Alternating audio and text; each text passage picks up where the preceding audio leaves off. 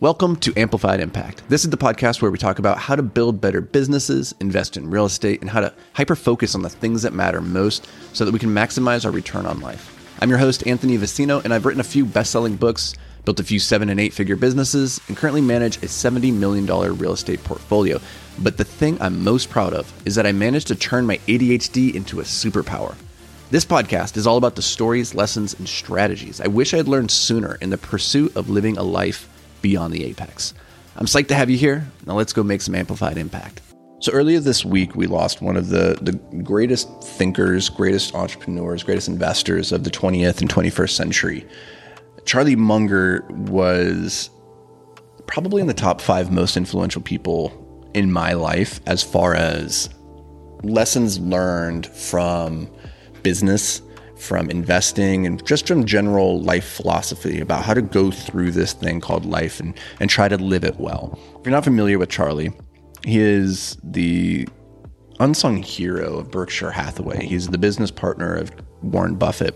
A lot of people know the name Warren Buffett because he was at one point the richest man in the world. Not a lot of people know the name Charlie Munger, though. And I think that's a shame because I think in many ways he is the more brilliant of the two, though they're both absolutely incredible.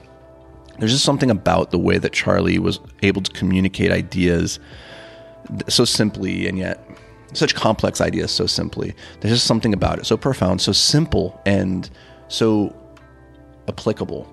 He lived until the ripe old age of 99. He just died earlier this week, and it was very sad. Like, one of the things I really wish I could have done in my life is have had an opportunity to sit down and meet him.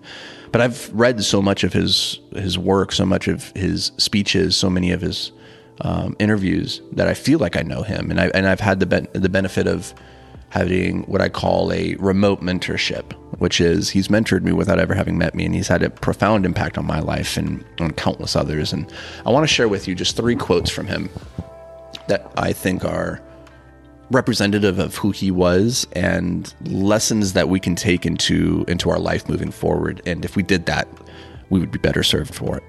So number 1 is, to get what you want, you have to deserve what you want. The world is not yet crazy enough to place the world is not yet a crazy enough place to reward a whole bunch of undeserving people. So it's that first part that I want to talk about. To get what you want, you have to deserve what you want. You get asked a question sometimes, like, how do you find a spouse, or how do you find a business partner? And my answer is, first become the type of person that somebody would want to partner with, that somebody would want to marry. First become a good partner, and then a partner will arise. It reminds me of the old Rumi quote, which is that what you seek is seeking you. And before you can find that thing, you have to become the thing that you are seeking. And then it is there, and you're like, oh, it's been here the whole time. It's because it starts with you. And as an extension, what you deserve is an extension of who you are, not what you want.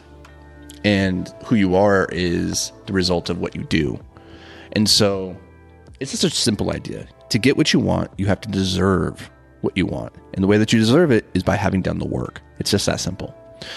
Second quote from Charlie is, in my whole life, I have known no wise people over a broad subject matter area who didn't read all the time. None. 0.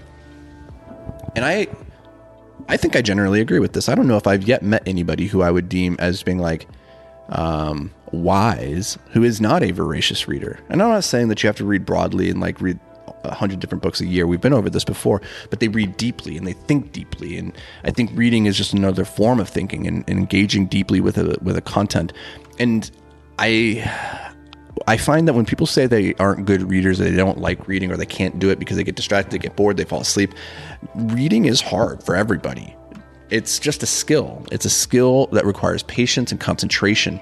And of course, it's going to be difficult when you look at it through that lens. Patience, concentration, these are things that we all struggle with. So of course, this is going to be hard. But all the things in life that are most worth having come on the opposite side of having done something difficult. And so reading as an extension is much harder than listening to the audiobook or listening to a podcast like this. And so you're going to engage with that material on a more deep level. You're going to forge a more fundamental understanding of it. And I think deep learning, deep wisdom comes from that type of struggle with the content. So I agree wholeheartedly with this. Reading is the conduit to greatness and wisdom in so many domains. The third Charlie Munger quote is I constantly see people rise in life who are not the smartest, sometimes not even the most diligent, but they are learning machines. They go to bed every night a little wiser than they were when they got up. And boy, does that help, particularly when you have a long run ahead of you. I've said this before, is that I believe curiosity is a better indicator of future success than intelligence, genetics, hard work, or any other trait you could put out there. Curiosity is, man, it is a gift of a trait. And few people, I think, truly have voracious curiosity. I think it was kind of driven out of a lot of us as kids. Like when you raise your hand, you probe deeper, you'd really try to find understanding. You were told to sit still, shut up, or you'd give unsatisfactory answers. Like you say, why is the sky blue? It's like, oh, that's just because it's how it is. And that doesn't satiate your curiosity, but you get so tired of getting those answers over time that you stop looking for the answer.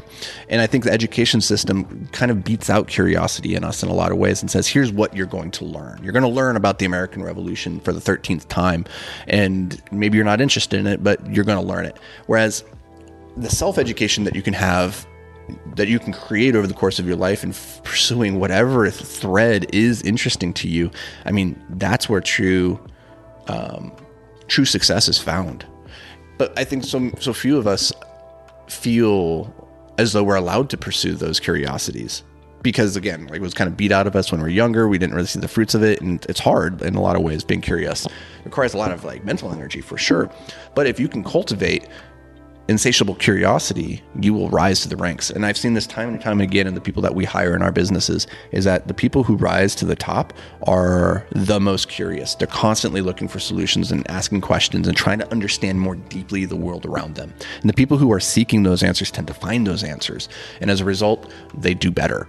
Like, that's just, I don't know how else to put that. And so if you're not naturally a curious person, I would say start by finding those things that you are curious about. And that can be all sorts of things. It could be video games. It could be football. It could be like whatever. Chase your curiosity, because the more you feed your curiosity, the more curious you can get. It's a self-perpetuating motion machine. And I think the world would be better if we were all more curious. We're all more seeking, we're trying to find understanding, and we're trying to find more, what's the word I want to say? More understanding is kind of it, but I'm thinking about it through the lens of like connecting and resonating and seeing the world through the eyes of others. I think curiosity is the key for forging interesting relationships and for just, bridging cultural divides, like going and having conversations with people and just genuinely being interested in like what you could learn from them. What do they have to show you and teach you about this beautiful thing called life? So anyways, got kind of rambly there, but it is what it is. So I hope this brings you guys a little bit of value. As always, thank you for being here. We'll catch you guys in the next episode. Until then, stay hyper-focused, my friend. What's going on, everybody? I just wanted to let you know real quick that the Hyper-Focus Masterclass is officially live. We put a ton of time and energy into this project, and based on all the positive feedback so far that we've received from students, it's pretty awesome. Seriously, we're really psyched on how it all turned out. If you're interested in learning all the habits, rituals, routines, systems, processes, frameworks, and more that help me turn my ADHD into a superpower to get out of massive debt and build a $70 million real estate portfolio over the past 10 years, then you're definitely going to want to head over to beyondtheapex.com/hyperfocus and check it out. All right, let's get to the show.